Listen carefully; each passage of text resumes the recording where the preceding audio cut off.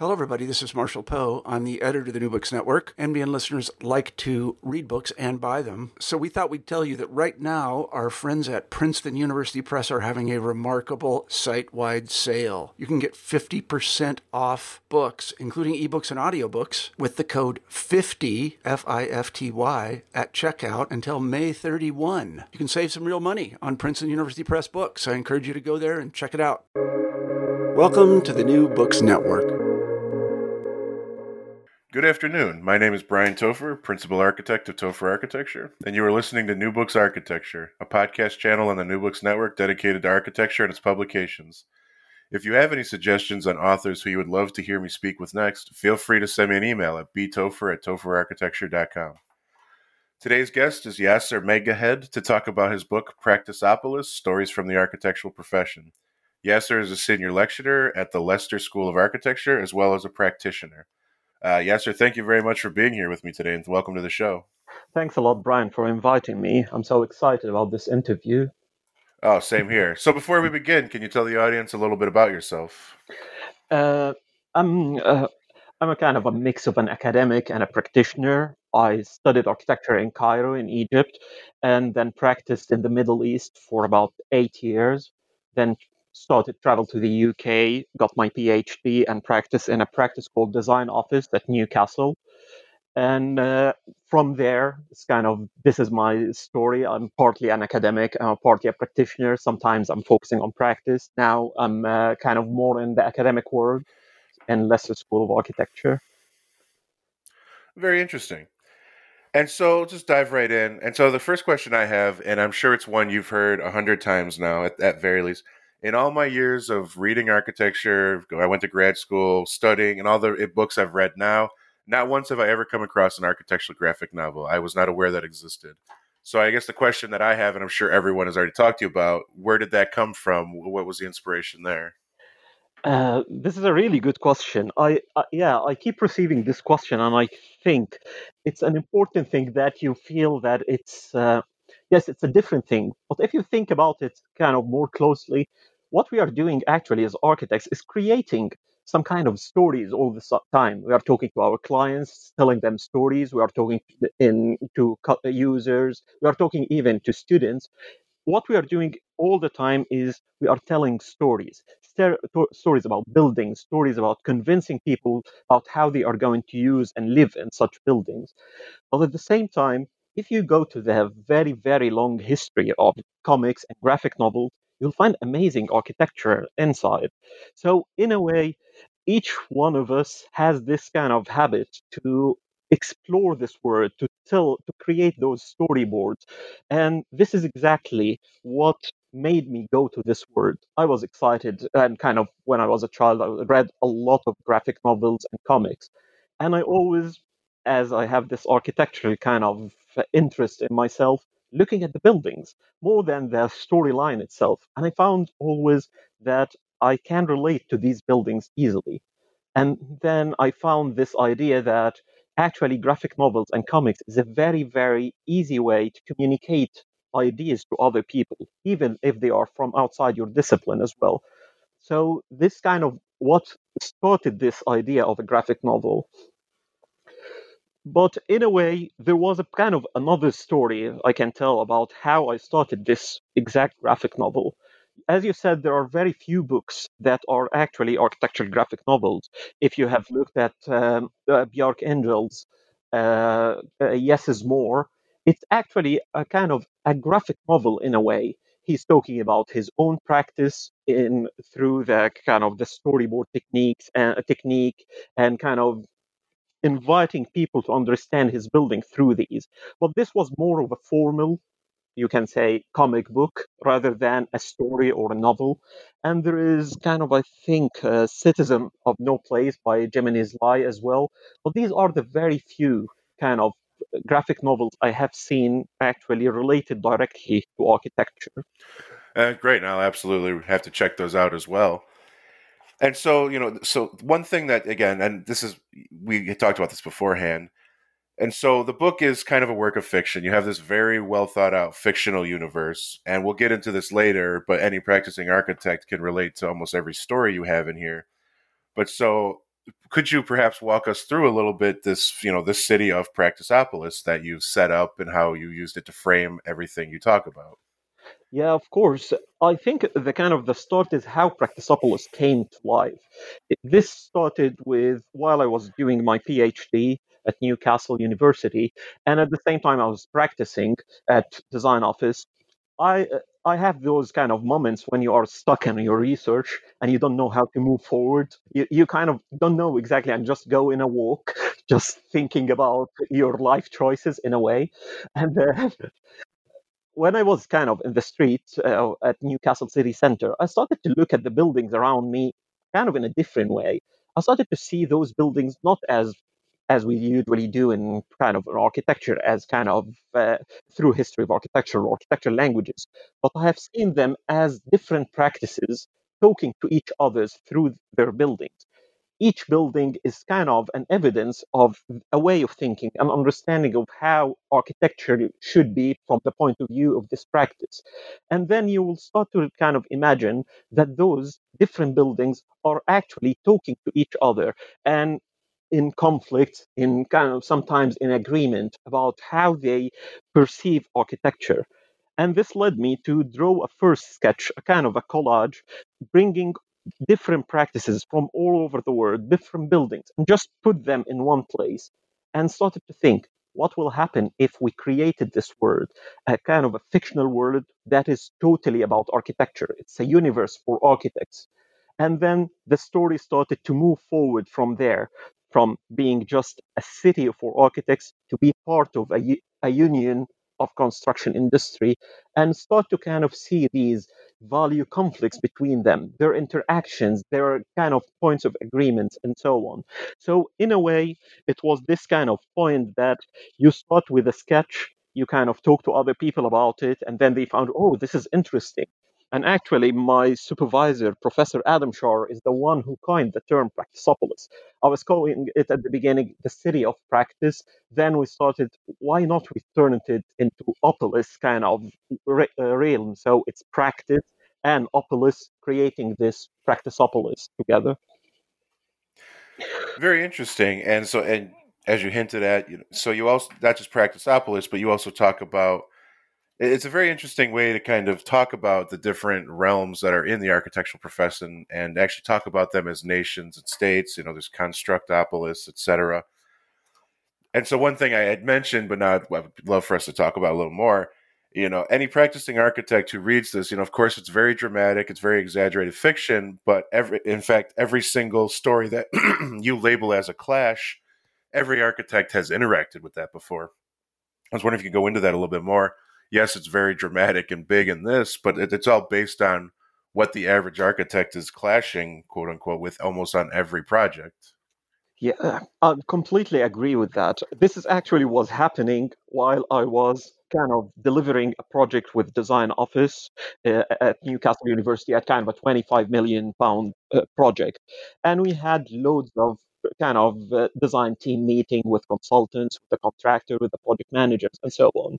And you are stuck on your PhD, go to the meeting feeling that things are not going well as well with the project, then you suddenly find the relation between them. My PhD was based on what they call research by design, and it's a new way of research, and you don't find a definition of how you kind of do this such type of research. But suddenly in those meetings, I found the connection. I found that I'm really frustrated with how I'm trying as an architect to convince other people from the kind of stakeholders and members of the team about my point of view. And on other times, feeling that my knowledge is not enough to convince them about my point of view because this kind of area where we as architects are more of generalists, we don't have the kind of the specialized knowledge that other members of the team know.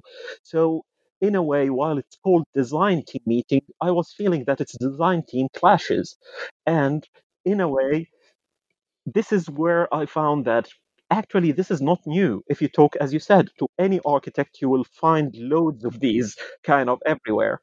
I came later to a kind of you can call it a novel, you can call it a book called The Honeywood Files that was written about 1920s, and it's talking about a story of an architect who was making a building, designing and kind of supervising the building of the Honeywood family. And if you see the details of the book, it will be exactly what we face in our kind of time now. So it's the same story. You just change problems with the kind of builders at this time to problem with BIM library or BIM technologists or stuff like that. So it's in a way we are living on the same problems and with the same clashes. And I thought it's kind of a good opportunity through Practisopolis to exaggerate this a little bit more to other architects who will kind of feel it clearly and also to other members of the industry. Because at the end, I'm not trying to create a clash between architecture and other members of the industry, but in a way, as we call it a design team, we need to understand our priorities, our different philosophies and values, and then we can create an actual integration space, not just some kind of generalistic or simplistic way of understanding the design team, but actually it's just fights that ends with a compromise at the end. Absolutely. And so that kind of brings me to another point. And so there's a lot of themes in the book, but there is a pretty central conflict, we'll say, or clash in the book. And so you kind of talk about it, the idea that there's kind of two scenarios for architecture in the future. One being a very perfect utopia, pure integration, no mistakes, the true, I guess, as you just said, true design team. And then kind of a more pessimistic side to it of kind of architecture, for lack of a better term, the architects kind of falling behind everyone and just following everyone else. I won't spoil it for anyone which direction the city of Practisopolis takes, but I found that to be a very interesting conflict, and I know it's one that academia and practicing architects have been talking about for the last, I don't even know how many decades. I was wondering if you could go into that a little further. Yeah, of course. This is kind of the question of the future of architecture. You will find it in every time, especially from the late 19th century and going forward to our kind of current moment. And you will find, and this is what I call always the schizophrenic nature of the architectural discipline. We feel that we are two different peoples and we are trying to kind of create some kind of a compromise between them. There are certain people in architecture, or you can call it certain culture of practice, that kind of use the terminology of productivity, efficiency, standardization, uh, always kind of referring to risk management. And this is kind of a certain word, what I call technical rational practice, or the technical rational utopia in a way. And you can find evidence of this type of practice from, as I said, 19th century and 18th century, from John Nicolas Durand, the French architect, who started to kind of creating manuals for architecture where you kind of follow these steps, you will get to that kind of standardization and efficiency that should be done. And you will find loads of literature about that. And then move to another side of the story, you will find architecture totally not talking about efficiency and standardization, but more about the social and cultural way of inhabitation, architecture as a kind of a more of a narrative rather than a technical field. And both sides, although I exaggerated this a lot in architecture because in this novel, because each one of us, of course, has a side of those. But I started to talk about our mainstream practice. When you go in the streets, away from architecture that you see in Arc Daily and Dezines and this kind of lovely architecture that we talk about in our architecture schools in a way, and then go to the everyday architecture, you will find just generic buildings that are efficient, that tick all the boxes that are needed to be a safe building, but you will forget a building 5 minutes after you leave it. It's as good as it's still new, but when you leave it, it's That's it. And this is not exactly what we have been taught or what we are teaching in architectural education, for example, or you can see in many books related to architectural theory and architectural critical theory and cultural theory and so on. So, in a way, those two different cultures will have different ideas about the future of architecture in a way. If you go through the book, you will find that kind of adopting a view that there is more of a mainstream technical rational understanding of uh, architecture in our kind of mainstream practice. And there are loads of reasons about that. As I said, it's related a little bit to the certain view of architecture, but it's also related to globalization and architecture, the thinking of kind of new liberal society, a new liberal economy, and how we are more thinking about productivity, profitability, and so on. And this will lead to a certain model of practice that is always, in a way, hinting about the model of the automobile industry, where we want architecture to be, or the building industry in general, to be a no mistake world, creating this kind of very, very efficient product. We are not talking exactly about architecture anymore. We are more talking about products that you can guarantee for longer time. And in a way, there are a lot of clues that are telling us that we are kind of going at towards this direction.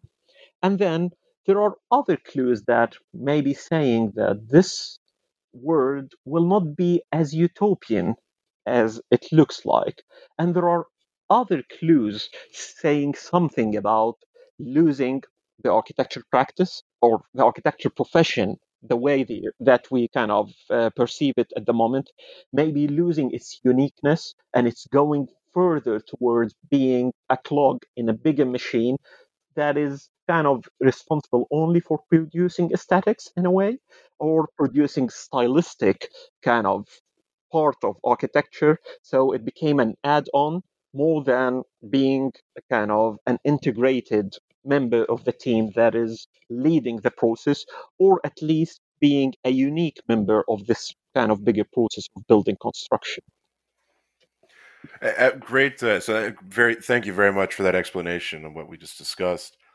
I think that's very helpful. And so, one thing I'd like to talk about, because I never like to inject my own opinion or bias into what I'm reading, it's after reading it, it did seem like there's sort of a call to action at the end. And if I understood, there's this idea that the framework or this story could be used as some method for other projects to and the way I read it, to help kind of stir your imagination and help you see some of the blind spots in the field.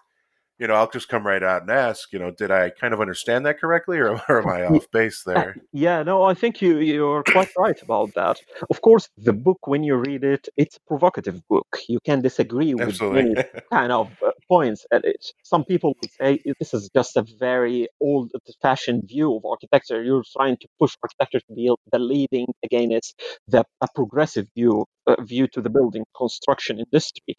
Others may kind of see it as okay, you need to kind of understand that the architect's leading role is not there anymore, and you need to kind of accept the realities.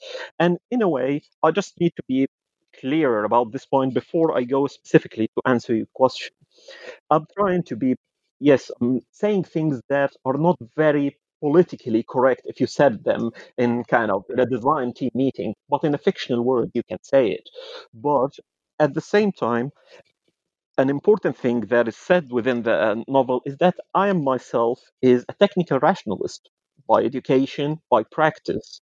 So in a way, I'm trying to critique my own views, my own experience, my own knowledge in a way, and seeing it from the other point of view. And this is where I want to create this debate. I want each architect to kind of start to critique their own kind of frame of reference, what we think as for granted from our point of view, from the point of view of the other kind of cultures of practice.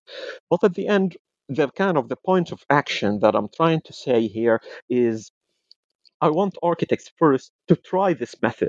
Practisopolis is just a kind of a backdrop. Each one of us can tell their own stories in it.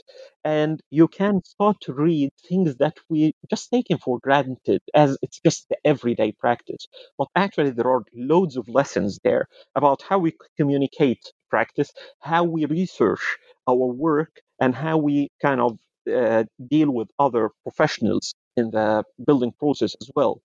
The other thing is I'm trying to say that we have a value as architects, a value that's sometimes getting lost with a lot of kind of standardization terminologies and the very hard complexity that kind of contemporary construction industry is dealing with. But if we are not going to act now to market ourselves in a different way than saying that the construction industry is not understanding us anymore, we are actually I'll just say, may actually going to lose our position. And if we lose our position in the building production process, the big problem will be for the built environment. If you lose architects, you will lose a very, very important value. At the moment, they are kind of people around are still kind of respecting architects, giving them certain cultural capital. Well, the big problem is the more we are moving towards production instead of the kind of the wider and broader view of building industry and building process as an integrated process that the architect has a very important kind of role in it for its value in terms of spatial quality in terms of kind of cultural and social understanding of inhabitation and the kind of the wider terminology that we can use here is in terms of design. So it's not just following certain steps to produce a building, but actually following certain steps to design a building. This is kind of what I'm trying to say through the whole book, kind of being provocative sometimes, kind of making people disagree about certain points. But at the end, you will ask yourself those questions. How can I help the field and at the same time help the built environment by marketing our own value as architects? Absolutely. And I'm sure our viewers have noticed that we've sort of avoided talking about some of the specifics of the story. You know, every book on here, I always recommend that just listening to us talk is not enough. It's always important to read the book. And in this one, I can really make that plug as there's a very big narrative, graphic novel aspect that we just can't convey in our speak here. So I do hope everyone takes the chance to pick up a copy and read it. Yeah. Actually, just kind of if I'm going quickly through the different chapter, as if it's kind of I'm putting a manual of how you can read this book because this is kind of a hard to place book. Sometimes you feel it's a kind of an academic book. Sometimes you feel it's targeting practitioners. A little bit of the story of kind of Practisopolis itself and its history kind of may kind of lean towards the students' world as well. So in a way, usually I say if you are an academic, start with the essays that I started the book with, then go through the novel. But also, you can immediately go to the graphic part of the novel and then come back and ask questions about those essays, written essays in the beginning, because it's kind of the book is. I can kind of just if I go through its kind of different chapters and so on, I can say that it starts with an kind of short essay raising many questions about the architecture profession, its relation with the building industry, and so on, and questions about its future. Then the book goes to this universe of Practisopolis, where you kind of go through this idea of architecture profession, how to start it from the master builders, and going through this idea of kind of splitting or dividing the division between design and production, and then creating what I call the word of architectopolis that went through the kind of the 19th century and 20th century to the moment that we have those kind of domination of technical rational practices, and then a more of democracy that created this world of Practisopolis afterwards. So this is kind of coming back to this universe of Practisopolis and how it's created, building the kind of the building blocks of this city and understanding this world. So in a way, you go afterwards to different stories. You know this background, and you go to different stories about certain buildings. I am myself is one of the kind of the characters in the stories, and I kind of used some of my friends who worked with me, some of people that I dealt with through the story. Of course, changed many of the names, but it's kind of coming across some of these. And then the book ends with the questions that you have raised in the previous your previous question about the future and the debates between the different kind of views or cultures of practicing architecture. Very interesting. And so, yeah, and again, I won't spoil anything in the actual narrative itself, but so, a question I always have then is, so since the book's been released, what have you been working on?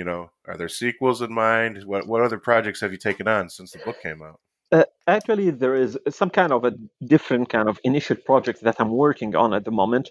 One of them was actually a spin-off more than a sequel, so it went in more detail to the story of Practisopolis as a city, the history behind it.